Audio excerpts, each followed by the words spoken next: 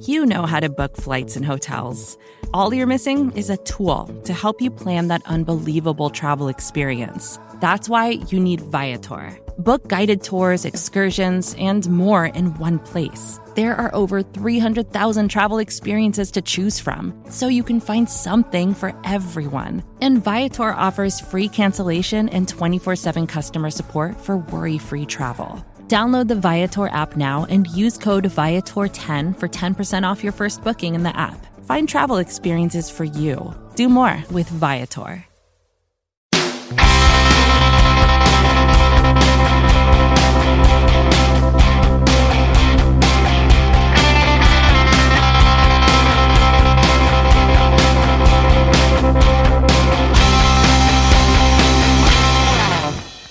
Hey everyone, how's it going? It's Anthony Cosenza with the Orange and Black Insider Bengals podcast, and we are so happy to have you with us. It's a huge week in the AFC, and few matchups are as big as the Cincinnati Bengals and Miami Dolphins. Can you believe it? Going into this season, so many people thought that both of these teams would be dumpster fires, and yet somehow these teams are both starting off at 3-1. The Bengals coming off a thrilling win against the Atlanta Falcons in Atlanta. 1-point win. We'll talk about that.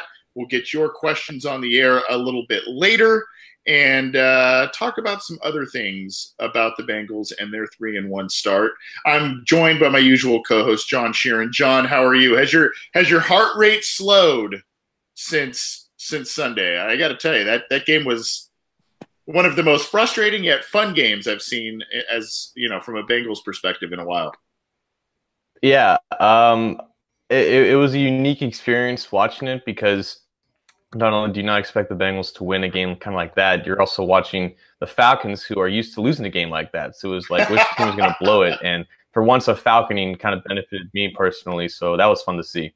Yeah, and it's really funny. We had Gina Thomas on last week from SB Nation, and she talked about the 28-3 thing and her dating a Patriots fan and all of that, and how she gets a lot of guff about that. Speaking of the Patriots and the AFC East, we're going to get to a lot of other topics that I mentioned earlier a little bit later in the show, but we are going to talk about the big matchup between the two 3-1 teams, the Dolphins and the Bengals, in Cincinnati this Sunday. Brian Catanzaro with the Finsider and their podcast there. How are you, sir? Doing good, guys. Thanks for having me on. Good. Yeah. Glad you're with us. Before we kind of dive into the questions and the insight and all of that, tell our listeners how to, at least for this week, and maybe even the playoffs, who knows? Maybe these teams will face each other in the playoffs. Tell our listeners how they can get in touch with you and your content, the Finsider, all that good stuff. Yeah, right. So our podcast is on the Finside, and we focus year-round on Dolphins previews, Dolphins grades. After we're doing a lot of the things you guys are doing for the Bengals, you can find us on Twitter on the Finside, ONTHEFINSIDE. And you can follow me personally, Brian Cat 13, and you can also find my co-host Paul Pickin as well on Twitter. Awesome. Well, thanks again for having made the time to be on the show. And for those who do not know, our colleague Rebecca Toback was just on their podcast, so definitely check out their podcast. Rebecca's appearance on that this week. I'm just going to start off. I usually just start off, I guess, with the obvious stuff, Brian, and I'm going to start off with the quarterback. And few starting quarterbacks in the NFL, for differing reasons, have had as much criticism come their way than Andy Dalton and Ryan Tannehill. Ryan Tannehill, by at least an outsider perspective like myself, has played well, and I saw a statistic recently that he's 10-1 in his last 11 starts, but he's been injured. He's been in and out of the lineup. Who knows when those 11 – have those 11 starts really come in the last 11 straight games? I don't think so. I don't know. Your take on Ryan Tannehill and how he's been playing this year. Well, Tannehill, dating back to 2016, kind of like you said, has been 10-2 in the last 12 straight games. Obviously 10-1 before they got out by the Patriots last week. And he and Dalton have been in kind of similar situations where, you kind of think maybe there's something better out there at certain points. Maybe there's a quarterback that can take them to the promised land. Maybe they're not on the roster, but I think Dalton's done a lot better over the last several years than Tannehill. You know, Ryan Tannehill has never played in a playoff game. They were on the way there in 2016 with Tannehill, but then he tore his ACL in 2016, tore his ACL in 2017 again. And this year, in the first 3 games of the year, Tannehill had a quarterback rating of 121.6 on a 3-0 team. This past week against the Patriots, it was a complete team loss, but specifically Tannehill looked terrible. I mean, he has the ability now to adjust and audible like he didn't have a few years ago. And the Patriots were showing 6 and 7 defensive back looks the entire time. And he was sticking with plays that were not working. You know, when he should have audibled into a run, he didn't. And it was not a good situation. Tannehill was 11 for 20 for 100 yards and was benched for Brock Osweiler at the beginning of the fourth quarter. So a bad outing there. But overall, we're pleased with Tannehill and where he is right now. But the reality is the Dolphins started the season 3-0. If they fishtail down to 7 or 8 wins to end the season, the Dolphins probably will be looking for a new quarterback at the end of the year. Love the pun there, fishtail. Good stuff. That's the way we do it on this show. Just a quick follow-up question on the loss to the Patriots. Obviously started 3-0. You lose to the Patriots. You mentioned it was just kind of a mess of an afternoon for the Dolphins a little bit. New England started 1-2. Now, was this more of, hey, it's the Patriots, they had their backs against the wall, it's Bill Belichick, Tom Brady, and it was just their week? Or was it more like, oh, they exposed some things of the Dolphins? A little bit of both? What's your take? The Dolphins better not be as bad as they showed last week, because it was 38-0 at the beginning of the fourth quarter. And if the Patriots had kept their foot on the gas, it could have been 52-0. I mean, just a complete team loss. And the maddening thing is the Dolphins had the opportunity to put the Patriots at 1-3, and that it would have been the first time they were 2 games under 500 since 2001. You know, so they had that chance. Now the Patriots are 2-2. Julian Edelman comes back. Josh Gordon gets traded for, and he gets more acclimated into the system. I'm actually looking up here, and the Patriots are already up 7-0 on the Colts in the first couple minutes. So it was a big wasted opportunity, but the more disheartening thing was the Dolphins didn't even show up on that day. So the hope, from my perspective, is they show up angry and they take advantage of some matchups against the Bengals and they squeak out a close win. Yeah, so about that game against the Bengals, so far through 4 weeks, they haven't been without their best linebacker and one of their best run defenders, Vontaze Burfict. He's coming back, specifically focusing with the running game. A lot of people had high expectations for Kenyon Drake, your third year back out of Alabama, and how he was kind of going to overtake, maybe not completely, but take over maybe the lion's share over the veteran in Frank Gore.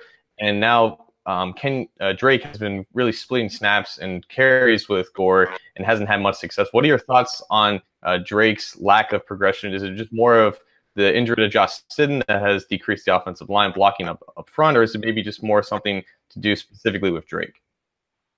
You know, I think it's a lot of things. The offensive line is one. The play calling and the play design has been atrocious. And Kenyon Drake has gotten 8 carries for 6 yards in the last 2 games. There's no excuse for any of that. And it's a shame because when you look at the last 9 games of last year after the Dolphins traded Ajayi, Drake had 851 total yards in those 9 games, was one of the most productive backs in the league. So Drake is still young. Maybe he wasn't ready for the spotlight like we thought he was, because Frank Gore last couple of weeks has been getting more carries. And Gase singled out Gore as the only one in that game that really played well. So in this matchup here, you're probably going to see 50-50 there as the Dolphins continue to try to get Drake more and more involved in the offense. But it's been by far the biggest disappointment of the year for the Dolphins. Talking with Brian Catanzaro of the Finsider and their podcast over there within the SB Nation network. Brian, it's a good segue from what John said and what you're talking about at the running back position. Really, over the last year and a half, you had Ajayi gone. Jarvis Landry leaves Miami. Ndamukong Suh, that didn't work out there. He ended up leaving the team as well. Yet this team is 3-1, and you look within the division. The Buffalo Bills kind of had a fire sale of their own this last offseason, and it's completely gone the other way for them. So, what's kind of the difference between the Bills and the Dolphins and this player attrition, if you will? And they're starting out 3-1 in the first quarter of the season. I think the first thing is the Dolphins have a significantly more talented roster than the Bills. And, that's not saying much. I mean, the Bills, I don't think, are a very good team at all. And they've got Josh Allen, a quarterback, who they're continuing to try to improve. But, Ndamukong Suh was a big loss at defensive tackle. He was a dominant player. Did he live up to the contract over the last few years? No. But the Dolphins felt that at defensive tackle with Akeem Spence and Davin Godchaux and Vincent Taylor, and up till a few days ago, Jordan Phillips, that they had a good rotation to supplant Suh. And in the first 3 games, that looked like a good idea. Then they got gashed for 170 yards last game against the Patriots' run offense. Offensively, Mike Pouncey I didn't view as a loss at all. I thought he was an overrated player for several years.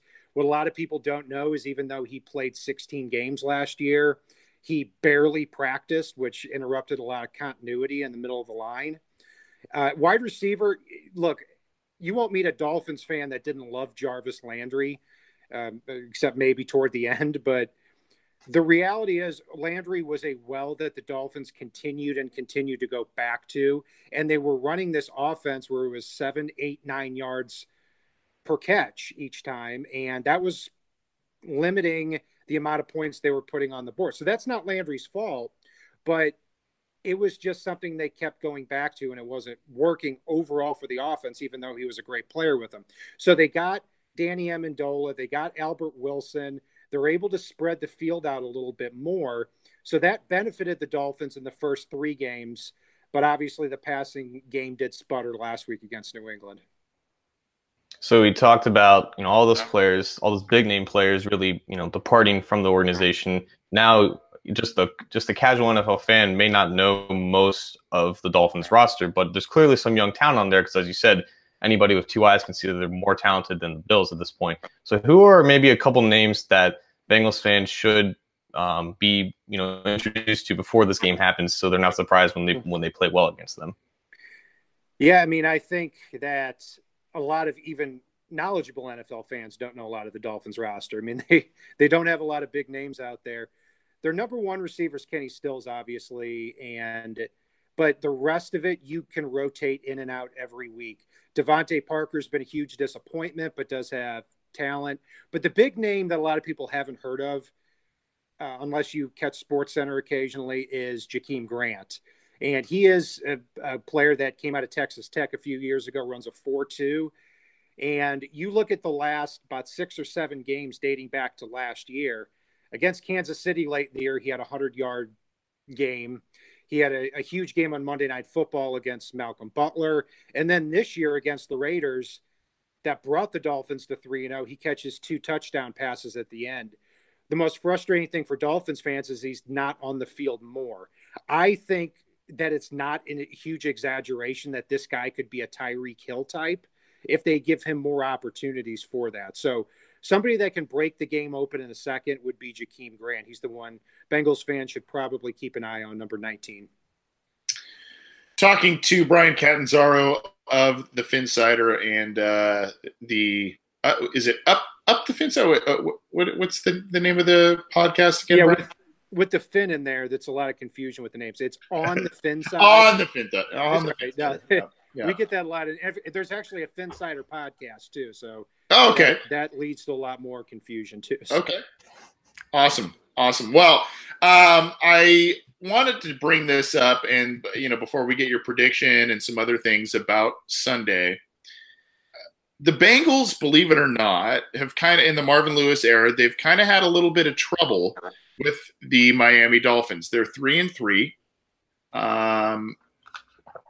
The worst stretch being from 2010 through 2013, where they lost 3 in a row. They did win a couple of years ago on Thursday Night Football.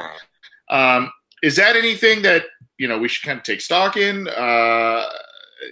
Sometimes teams just have their matchup numbers, I guess, against another team. I mean, is this a team you think that can give the Bengals fits based on the Bengals defense giving up 28 points a game, the offense having to rally late sometimes to get these wins? I mean, how do you kind of see this one playing out?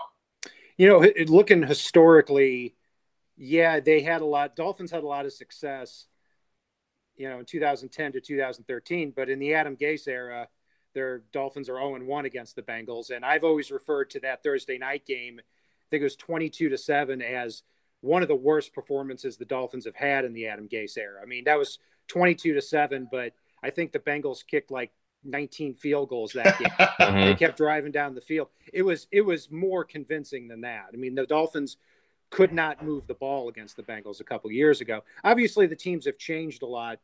Kind of looking at the matchups, I think from what I saw on tape with the Bengals is offensively, obviously you lost Tyler Eifert for the year. That's going to hurt a little bit. And your two big receivers are number 1, AJ Green, number 2, Tyler Boyd. The Dolphins personnel-wise match up well with that if they can have Xavier Howard one-on-one against AJ Green and Minkah Fitzpatrick in the slot against Tyler Boyd. I think that they could have some good matchups there. I'm not saying the Dolphins would win those matchups, but I think it's our 2 best defensive backs against your 2 best receivers. And the Dolphins from that point can force your other tight ends like CJ Amoa. I'm not sure if I'm saying that right. Uzama, yeah. Okay, close enough. And John Ross, I think, is iffy for the game. So, their strategy should be to make everybody except AJ Green and Tyler Boyd try to beat them. So that could work out well, but I still look at the Bengals this year and 31.5 points a game in their first 4 games. So they're moving the ball offensively, and they've had a lot of really good weapons too. And they get Joe Mixon back this week, I believe. So, I think that it's a pretty good matchup, but I still give the advantage to the Bengals offense because they've been so good here. Defensively, the Bengals, as have let up 67 points in the last 2 games. Christian McCaffrey had that huge game running the football, so it could be an opportunity for Kenyon Drake to get back on track. But, it's kind of the opposite on the other side of the ball where the Dolphins offense was so bad last week and the Bengals defense hasn't been too good the last 2 weeks. What they need to do offensively is get Kenyon Drake involved early, because if that happens, it's going to open up the passing game a lot more. But if Kenyon Drake goes in there and averages less than a yard a carry, needless to say, the Dolphins are going to be very one-dimensional too.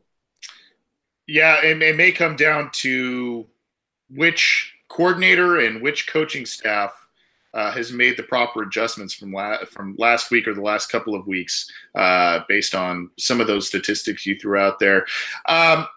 Before we get you out of here, Brian, what is your prediction of this game as the 2-3-1 teams square off at Paul Brown Stadium? And I'm not just saying this because it's a Bengals podcast. After we got off the phone with Rebecca yesterday, Paul and I did our own prediction show too. I had the Dolphins going down 27-17. The Bengals look like the team from a couple of years ago to me that are better along the offensive line. I mean, I know they probably haven't been great this year, but at least you don't have Jake Fisher and Cedric Ogbuehi tackle anymore. So I think it's better. And they look more like that, 10 to 12 win team that's going to get into the playoffs as opposed to the 5-11 team we saw last year. So if the Dolphins can pull off an upset, it'd be huge because their next 4 games are winnable, but I see them struggling still here for another week. Yeah, I'm going to tell you this. I think obviously this game does, and I guess mostly because it's on the home turf, should favor the Bengals. But given how they've won games this year, given the amount of points that the Bengals defense has given up, I would expect this to still be a pretty close one, regardless, because that has been kind of the MO. They've walked a fine line so far this first month, but should be an entertaining game. Two good teams, and maybe not surprising from our perspectives, but from the national perspective, maybe it's a little surprising that both these teams are 3-1. Brian, enjoy the game on Sunday. Enjoy the game. I know we usually record on a Wednesday night. Thursday night's not our norm because we don't like to interfere with Thursday night football. But go watch your division rivals, hopefully lose, and have a good rest of the weekend. Thanks for joining us. Actually, I've got one more bone to pick with you guys here. Okay, Bengals fans. I hope no former Bengals defensive coordinators ever are defensive coordinator again. We've had 3 in a row. Kevin Coyle, Vance Joseph. I don't know how Vance Joseph got a head coaching job. And now Matt Burke. I mean, this idea of that's right. Wow. Just let the receiver catch the pass and hopefully he drops it. That's basically the philosophy of their defense. So hopefully we get a defensive coordinator in here in the future that believes in completing less than 70% of their passes. But so, yeah, Matt Burke's better than Kevin Coyle was, but man, oh, man. Yeah, I appreciate you bringing that up because that was just a brain fart on my end. I totally forgot until you started saying, I'm like, oh, my God, that's right. All these guys have coached there. I totally forgot. At least Burke is raw and he has the potential and he's got some personality. So he's the most promising of the 3 that we've had. But overall, it hasn't been good. Yeah, I guess there's this weird love triangle between the Bengals, the Bills, the Dolphins, players and coaches and all this stuff over the past couple of years. It's been a big thing. But yeah, it's been a hate triangle for me. I appreciate you guys having me on. You guys enjoy the game on Sunday, and yeah, let's have a good game. And yeah, if ever I can be on again and be helpful, give me a call. Okay. Yeah, would love that. Thanks, Brian. Appreciate you coming on. Thanks a lot, man. That was Brian Catanzaro with the Finsider and Up the Finsider. It was Up the Finsider. Up the Finsider. Yeah. There's a preposition there that I keep. I want to say on the Finsider, Up the Finsider, but check out his stuff. Brought some great knowledge, and we are very stoked that he was able to join us. That was awesome, and he almost knew more about the Bengals than we did. That was definitely knew more about the Bengals than we knew about the Dolphins. Yeah, there you go. That's fair. So check out also their podcast. Like I said, SB Nation and Cincy Jungle's Rebecca Toback was just on their podcast. So check that out. I'm sure that was an entertaining interview. Haven't had a chance to listen to it yet myself, but I'm sure given Brian's personality and Rebecca's personality, that was a very, very good interview. This is the Orange and Black Insider Bengals podcast. We are part of the SB Nation family of football podcasts. You can get this program on Art19. You can get it on iTunes. You can get it on YouTube. You can get it on cincyjungle.com. You can get all of our stuff, like I said, videos and audio and stuff on cincyjungle.com. We're also on the Google Play Store, so check that out. And we're also on Stitcher, so you can get, if you have those apps or if that's how you listen to podcasts, look for us. We are on there and get our program.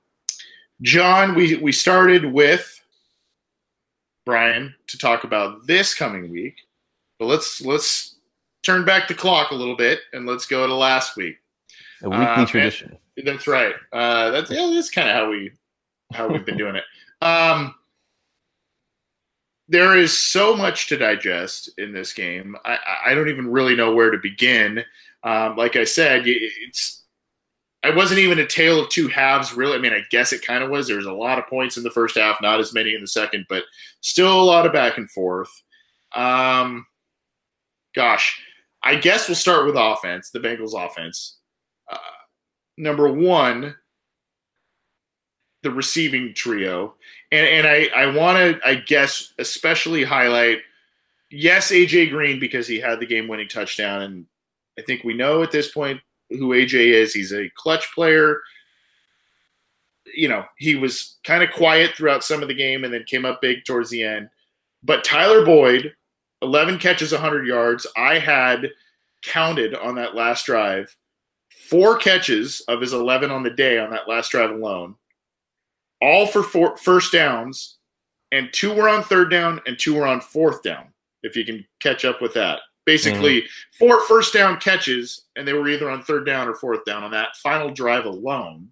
And then there's John Ross, the guy who was raked over the coals for an entire week, heard his name, whatever. Yes, he, of course, pulled his ham or his groin during plays, but great touchdown reception where it showed the speed and what he can do.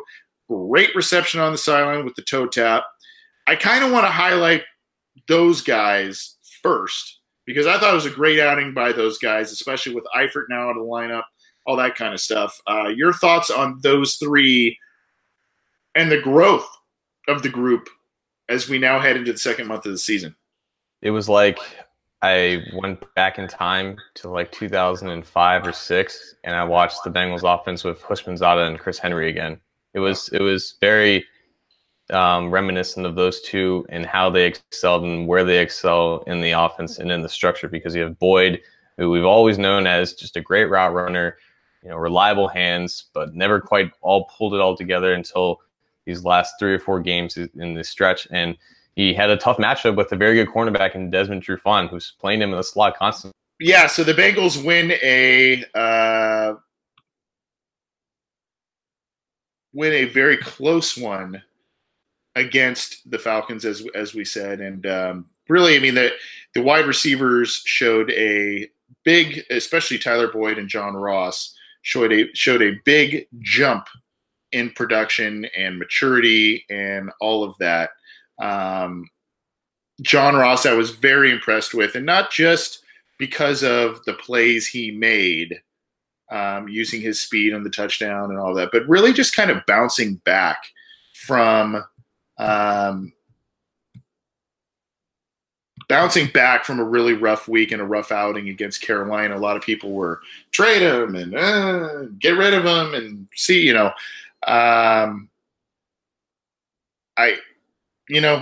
got to respect the guy for coming back, bouncing back. And yeah, he only had the 2 catches, but they were 2 very big catches and, ones that had big impacts on the game. You look at Tyler Boyd, I mentioned the 11 catches for 100 yards, no touchdowns, but just chain move after chain move after chain move, just first downs galore. Really nice outlet for Andy Dalton. And I almost see him as kind of funny seeing Mohamed Sanu on the other side of the field, making plays. He had quite a few big plays against the Bengals. I almost see Boyd as a Mohamed Sanu in a Marvin Jones body, if that makes sense. I see him as a guy who has a little bit more speed and shiftiness and wiggle to him because he's a little leaner than Mohamed Sanu, but he's got the hands and route running skills and ability to move the chains like Sanu did and did for the Bengals and does for the Falcons. I was very pleased with him. And then you've got AJ Green, who, made a couple plays here and there, kind of disappeared out of the game for a little bit. And then, when he had what would have been a go-ahead touchdown, but it got negated by a kind of a pretty weak hands to the face penalty to Bobby Hart. So that, the Bengals had to settle for a field goal there. And then, when it mattered most, you just kind of you had a feeling on that last drive. And initially it was like, oh boy, because the Bengals on that last drive got put into, bad situation, big hole after big hole after big hole in terms of penalties. And Dalton was getting pressured. And, there was that situation where it looked like it was maybe a fumble and the game was over, but his arm was going forward. You kind of just started to feel like, hey, maybe they are able to do this. Maybe they can claw back and get into this. It was a very improbable situation. One that, you know, you don't envy. You don't envy the offense to be in that position, but that's where they were. They had their backs pinned against the wall. They came through, and they, I think it was 7 seconds left on the clock when Dalton threw that throw. I want to say this: if you have the other angle of that play, meaning the end zone out angle of the AJ Green catch at the end of the game, if you have not seen that, I would recommend you do so, because for me, that really shows not only the speed of the game, not only shows the reaction and the skill set of these pro players. You see it above, and it seems to develop slower when you see the kind of the more bird's eye view. But when you see it that way, it's very interesting. And then you also see really the window that Dalton fit that football in to get it to AJ Green. It looked like, he was open by a couple of steps and all of that, but the corner that kind of jumped the route underneath and extended his hands, really, it looked like a very, very close play, and much closer than I would have expected. Seeing it on actual television. So, I think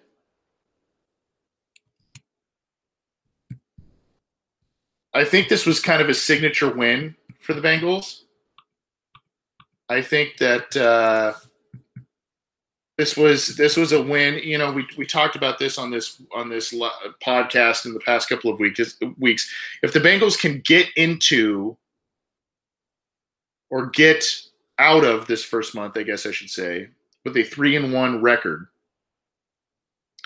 and granted, 2 of those were out of conference wins, but if they one was out of conference win, 2 were out of conference games, only 1 was a divisional game. But still, if you could get out of that first month at 3-1, where you've got a winnable game coming up, not saying that the Dolphins are doormats, because that's not the case. If you can get there at 3-1, you have a winnable game against the Dolphins, you have a winnable game against the Steelers, who have not looked themselves of late, coming up, and then all of a sudden you can kind of start riding this momentum a little bit. I think that it's a good start to the season for the Bengals. I think it's a lot better than 2-2, even if the Bengals had just barely lost in a similar fashion that the Falcons lost. Even if it was that kind of situation, I think you'd still be feeling pretty good about the Bengals, their 3-1 start, and what happened with that. The one thing I want to say, Cincinnati's, we can talk about the receivers, all that kind of stuff. We can talk about some line play, which we will do in a minute, and I hope that John Sheeran rejoins us here in a sec. Andy Dalton. We can sit here and say Andy Dalton is, he's been raked over the coals over the past, really his entire career, not winning big games, all that kind of stuff. We thought we saw a little bit of a different Andy Dalton in 2015, but I think that when the team started, 8-0 or 6-0, what have you, they had a primetime game, and Andy Dalton did not play well. Then you had those murmurs again, and then the Bengals kind of caught some momentum. Then he got hurt, wasn't able to finish out the season from there. And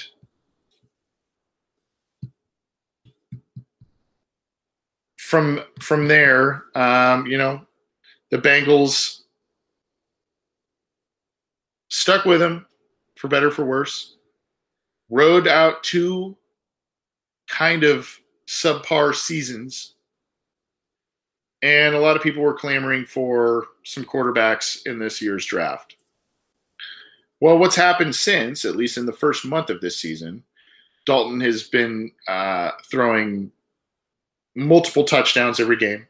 He has 2 300-yard passing games. The Bengals are 3-1, and he's got essentially 2 come from behind wins. 1 really is on his shoulder in the Atlanta game, the Indianapolis game. The defense came up and you know, it kind of came through at the end there. But I mean, still, this guy he gets it done, and he's been getting it done. And there just seems to be a more comfortability in this offense. I think part of that has to do with, that he has now, unfortunately, only 2, but he had 3 very able tight ends.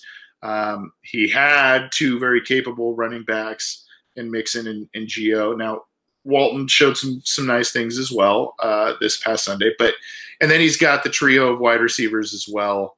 And so obviously that makes him comfortable. A little bit of improvement on the offensive line from the previous years, and all of a sudden, he kind of looks like a different guy. So I think you got to give Dalton where credit is due, and I think I don't know if he's going to be able to sustain that success throughout the rest of the year.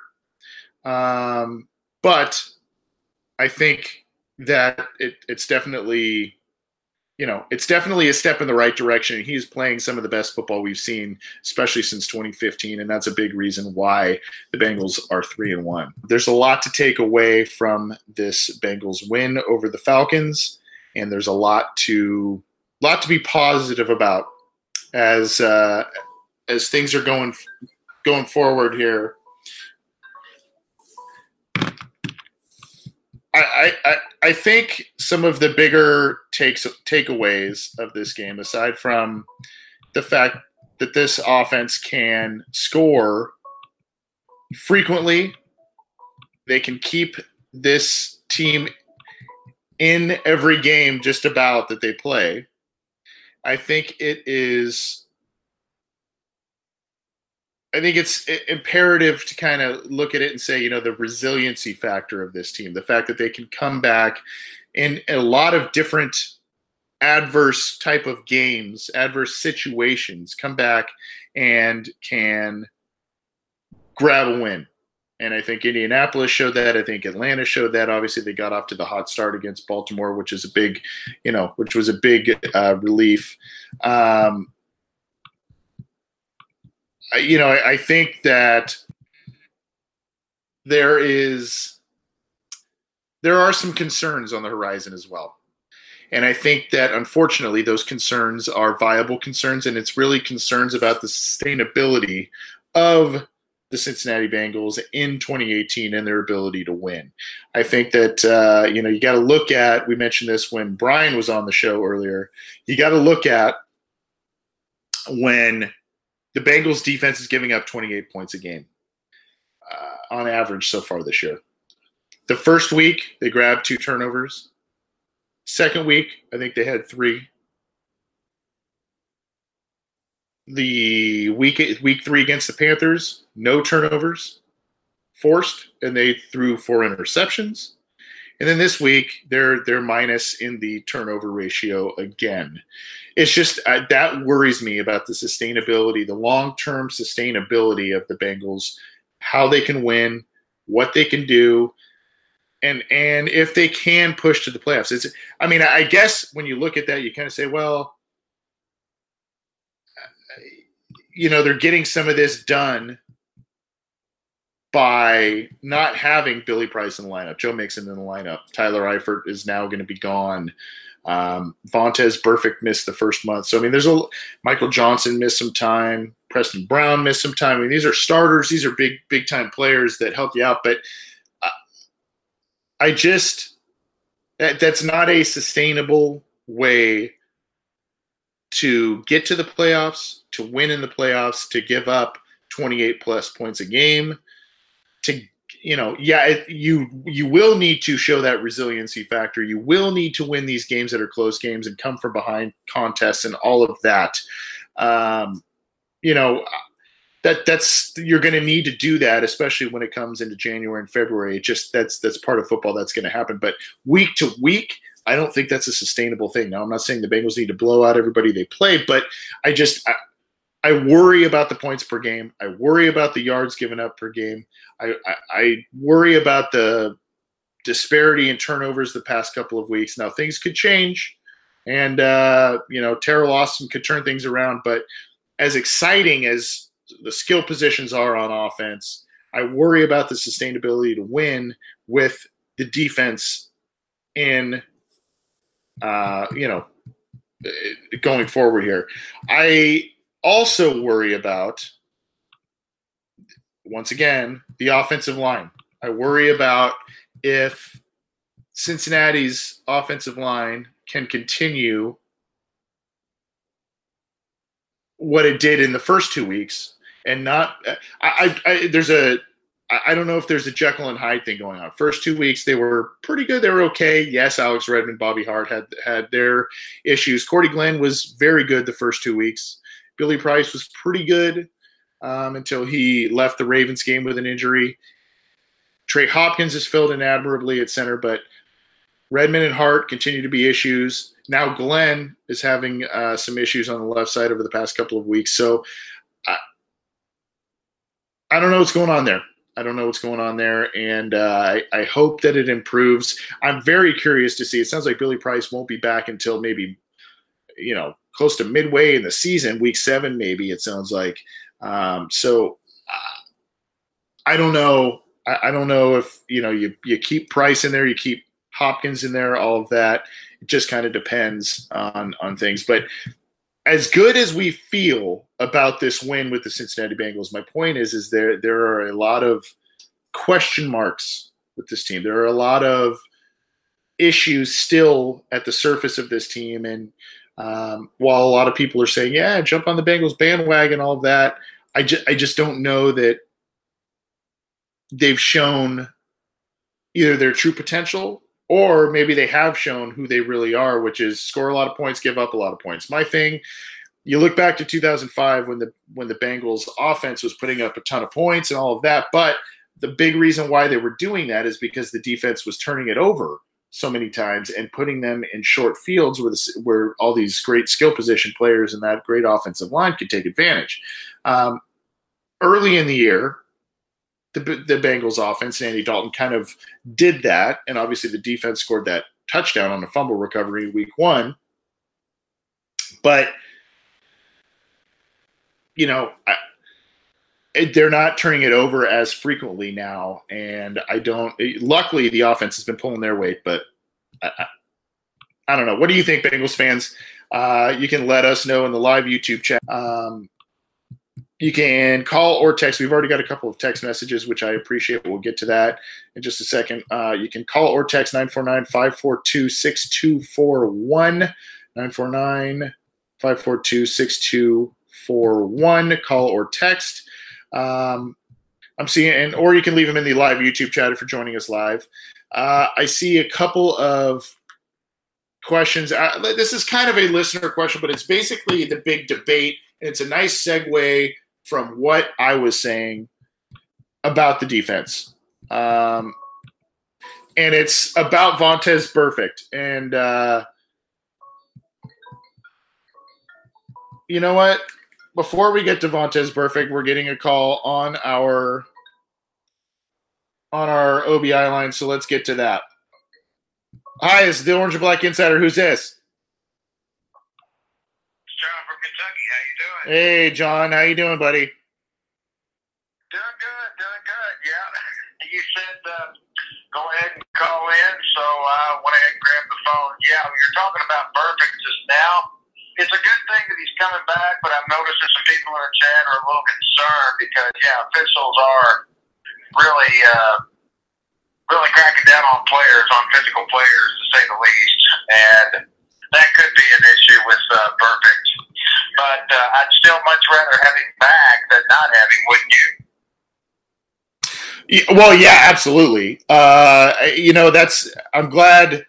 Even though I was kind of starting to talk about it, I'm glad you called in and are talking about Vontaze Burfict, because that's where I was going. Like you said, a lot of people in the live YouTube chat are talking about Vontaze Burfict, and can he turn things around for the Cincinnati Bengals defense? Like I said, I'm worried, John, a little bit about the sustainability of the Bengals' path of winning, and what I mean by that is the 28 points given up per game. the lack of a turnover forced the last 2 weeks. And, these are things that the big plays, the turnovers, these are things that Terrell Austin has preached to this defense. And it worked the first couple of weeks, but it has not been working since, and against two of the better quarterbacks in the league, in Cam Newton and Matt Ryan. Now, I got to say this, and I don't want to – I know you're a big critic of Drake Kirkpatrick. There have been a handful of instances where Drake Kirkpatrick could have nabbed an interception. Other guys too. Jesse Bates had his hands on a couple. They've had some opportunities that they have not capitalized on. But it's the pass rush has been feast or famine a little bit, as have the turnovers. So I'm just a little worried about that. No, I think Burfict is a spark plug. I think he's a guy that can help things, but I don't think he's an absolute cure-all to every single issue. The Bengals, consistently stopping the run, getting off the field on third down. That was another issue I haven't even brought up yet. The Bengals defense is basically the worst in the league in getting off of the field on third down.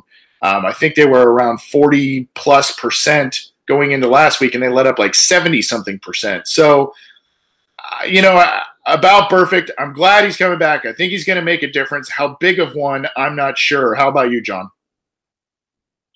Yeah, I'm not sure either. I think he'll definitely help against the run. We really struggled with Carolina running the ball. So I think Burfict helps there. However, against your elite quarterbacks, the pass, there was one pass this past weekend against Drake Kirkpatrick where Matt Ryan just totally faked him out. It was almost embarrassing, and I think it went right for a touchdown. And if it didn't, it went down to the 1 yard line. And I just thought, my gosh, it's just a typical Drake Kirkpatrick defensive play here. Now, Drake does frustrate receivers. But the problem is he gives up too many big plays, and he just doesn't get turnovers like we wish that he could. And I'm concerned, when we face Kansas City in Kansas City, Josh Mahomes, if he's watching any film of the Bengals at all, he's bound to be noticing Kirkpatrick, and I would think Mahomes would be very confident in passing against him. What would you think? Yeah, the other thing that we have to take into consideration is William Jackson has not played up to the level that he was hyped up big time this offseason. He has not played up to the level that we thought, especially last week. He and Kirkpatrick were both victimized and did not look the same. And I mentioned this in one of my columns at Cincy Jungle.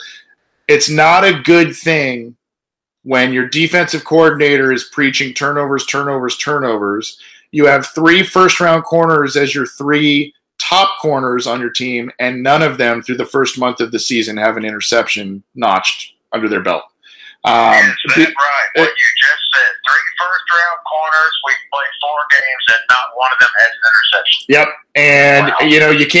You can't really win like that, and you can't. I mean, luckily the Bengals have found ways to do that, but you normally can't win like that, and that's definitely not the formula for success that the Bengals want on defense. Hopefully, Burfict's return and others' return will make things better, but.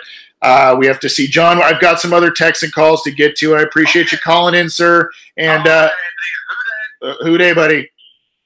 That was John from Kentucky, regular caller there. If you want to join in, either text or call 949-542-6241. Again, 949-542-6241. You can call or text. We've got a couple of texts coming in here. One is for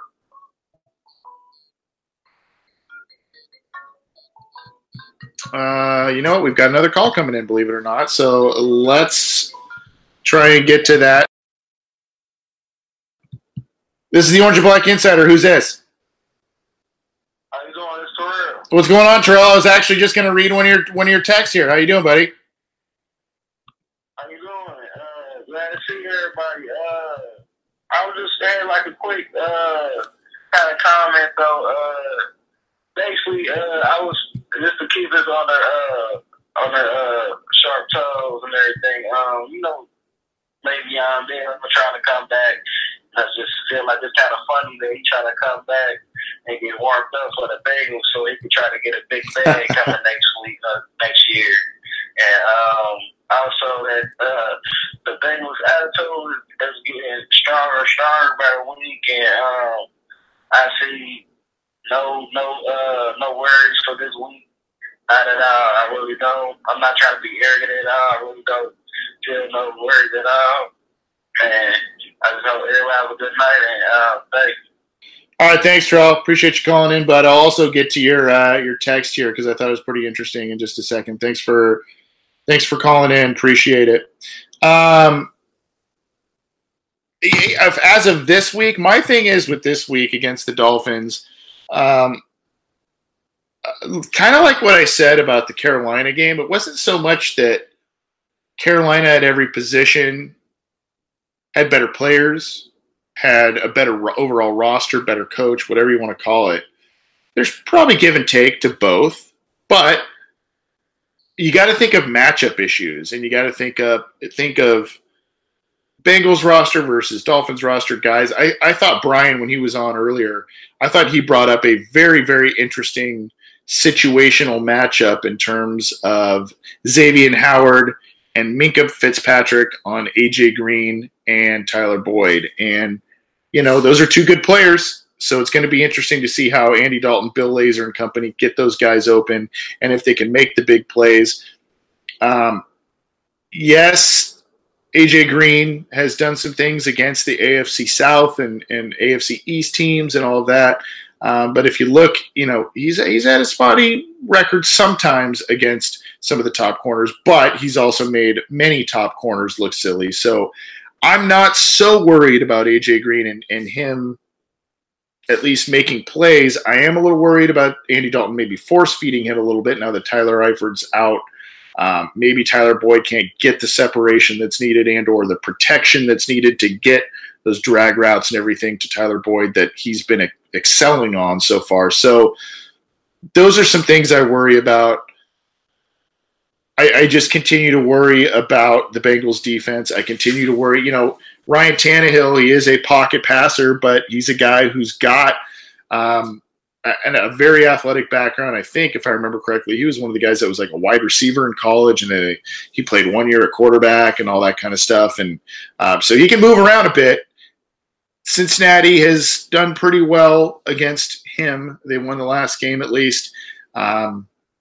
We'll see. But, yeah, I think this should be a game that the Bengals handle. Now, the other aspect to it is, are they overlooking this game because the Steelers are right around the corner, and that's where their focus may be? I don't think so. I think this team has shown some pretty good focus and has, like I said, shown that resiliency factor that we haven't seen out of too many Bengals teams lately. So we'll see, but this should be a game, and I think the Bengals win probably by a touchdown or so. Still pretty close, but maybe a bit more comfortable than the other.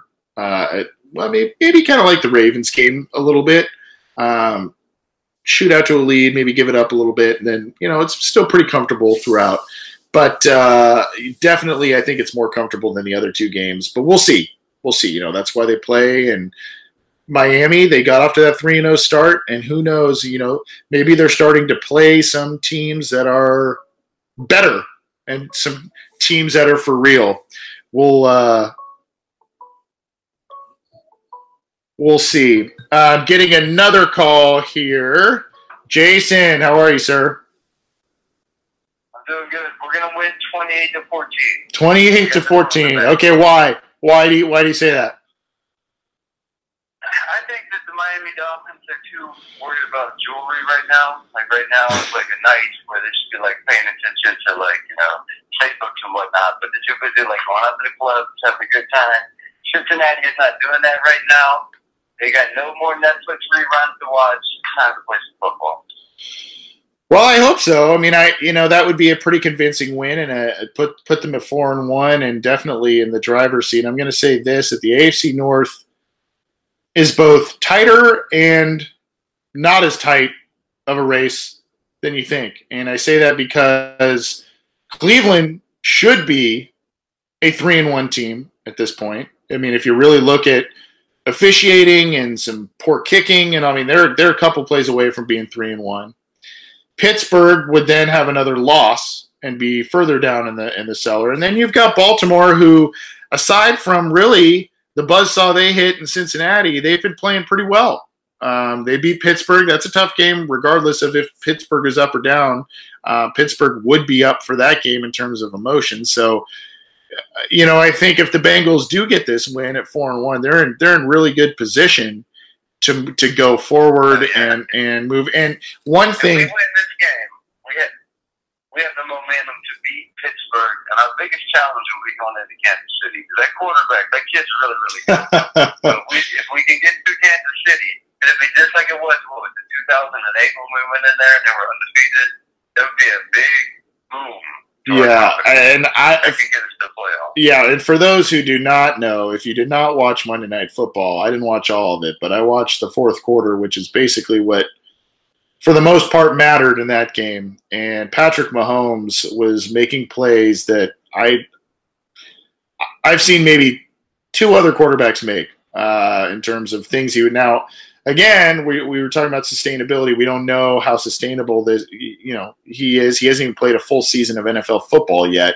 In fact, I think he's only started like five games or something. So obviously very exciting player. Obviously, teams are trying to figure him out. I'm worried. I wrote a post on Cincy Jungle this week that I was worried about the scrambling and or quarterbacks that can make things happen in the pocket, outside of the pocket. They extend plays. Roethlisberger is one of them. Even Case Keenum is one of them. Mahomes is one of them. Cam Newton showed that he can do some things still on this Bengals defense that worry me. So Mahomes is definitely one to worry about. I think he's like an NFL blitz quarterback. Yeah. It reminds me of all the losses I had on NFL blitz. Yeah. And you're right, Cam Newton. He's better at stretching out than anybody else. He's like Inspector Gadget. He can just get that extra 3 yards. And it's mind-numbing. Well, the good news is that Cincinnati has. Gosh, I'm trying to do the math here. They have 7 of their next 12 games at home, I believe, if I'm doing the math correctly. So, they started that. That's why getting off to that 3-1 start in the first month with those 3 road games was so important. I guess you can kind of say, well, how big of a road game is going to Indianapolis? I mean, it's not travel-wise far, but, noise and all that kind of stuff, definitely a road game. But good points, Jason. Thanks for calling in, bud. We're gonna get you off the air, but thanks for listening. All right, thanks for having me. Good day. Thanks, buddy. That was regular listener Jason as well. Hearing from the regulars tonight. I love it. And that's the way it should be with this show, especially with the Bengals going 3-1. I'm going to get out of here in just a second. There was this text that we've got 2 texts I'm going to try and get to here. One, I guess this is a good one to go with because we were just talking about what the Bengals can do and what the Bengals have done so far in the first month of the season. I mean, again, this is kind of a weekly question, but not really. And unfortunately, I didn't get a name with who this was from, but it's from area code 206.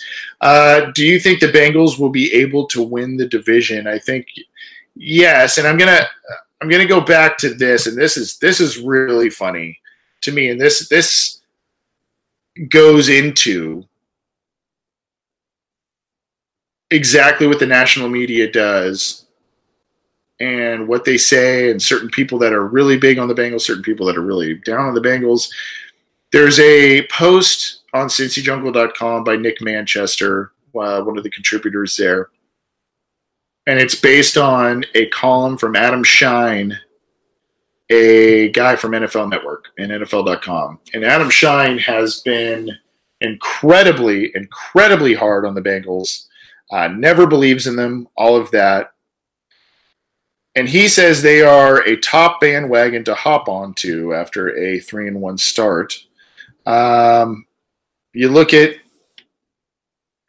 what he basically, the synopsis is: the Bengals are for real, folks. The offense is sensational. The defensive line is stout. But what happened in Sunday tells you a lot about the fabric and character of this roster. After watching the classy and popular Tyler Eifert suffer a gruesome season-ending injury, the Bengals didn't roll over. They were on the road against Matt Ryan, who was having a fabulous day. Yet Cincinnati, fresh off a Week 3 loss in Carolina, showed gumption.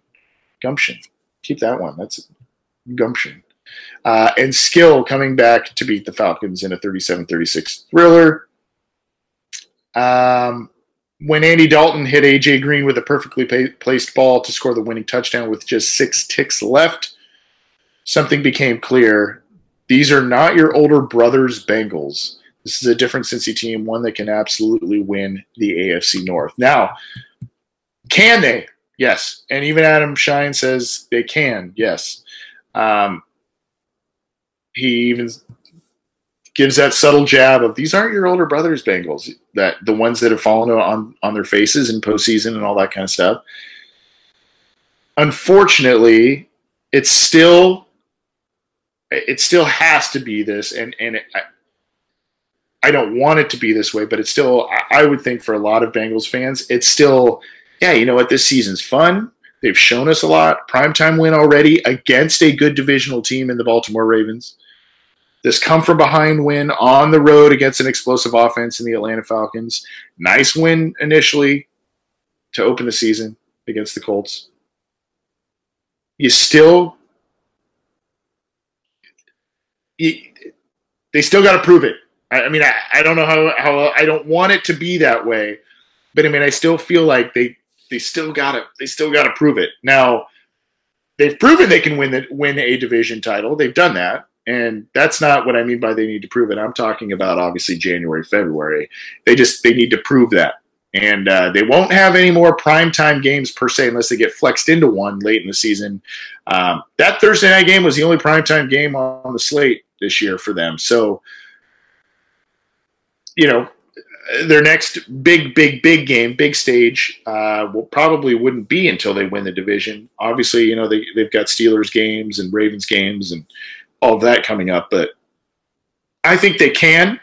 I think they're definitely poised to, and I think right now they are playing probably the best football of anybody in the division. The Ravens are close, but the Bengals stomped the Ravens for most intents and purposes a couple of weeks ago. So, you know, I think they can win the North. I don't know if it's going to be a runaway 12-win type of thing, maybe 10 wins or something like that. But, hey, you know, why not? But it's again more about after you get there, what do you do? And I hate saying that. I hate it. Trust me, I hate it. But that is what it is. And you know, so far this team has shown a different gene, if you will, to be able to do things in the postseason that other teams maybe didn't show as much. But we'll see. Let's also get out of here. Even though he called in earlier, I wanted to get in. His call was more of a comment. This one is actually a question from Terrell. He notes the different attitude. Dalton's throwing on target. Basically, he wants to know, you know, talking a little bit about John Ross. Does a tongue-in-cheek joke about, hey, do we want to trade him now that he actually showed some things this week? No. Keep him. Like I said last week, John Ross is a work in progress, and there's a lot of clay to mold there, and he showed quite a bit last week in just 2 catches. Unfortunately, that groin pull I guess he had against the Falcons on that touchdown catch is catching up with him this week. Maybe the Bengals are just resting him to get him out there, but you hate to see him go, you know, polarizing weeks. Week 3, terrible, you know, rake through the coals. Week 4, very nice rebound, great game. And then week 5, he doesn't play. You'd be like, it's a little frustrating. So hopefully he's able to suit up if he's healthy and go out there and do some things. Otherwise, you know, the Bengals have Josh Malone. They've got Cody Core. They can do some other things. But I think now that you have Eifert out of the lineup. You really want to have as many skill position guys healthy as possible going forward. Can't afford to lose too many more of those now that Eifert's gone. And I think the Bengals need to be healthy on all fronts, even though Ross is kind of their 3-4 wide receiver, if you will.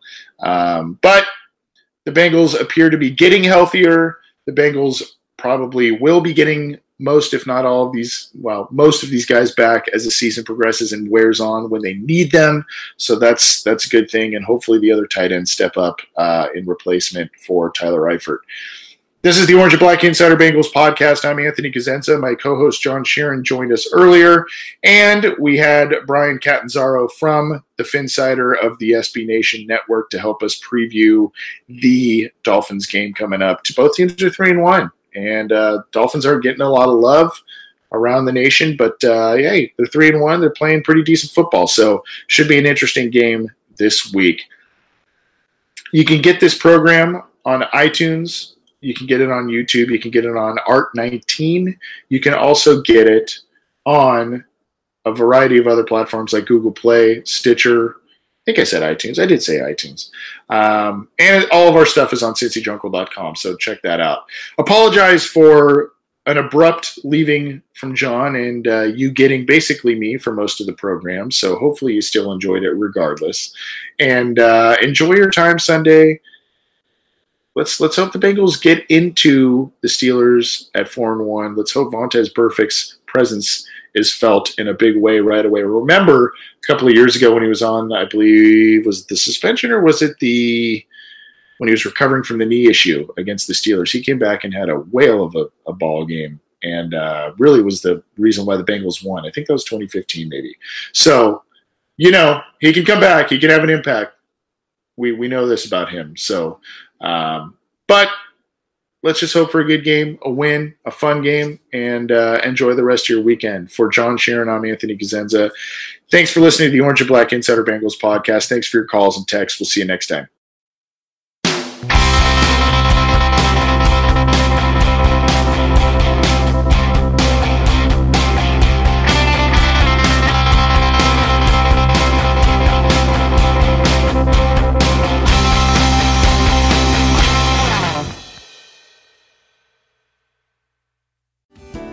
Hello, I'm Spencer Hall from SB Nation, and I want to tell you about my new show, It Seemed Smart.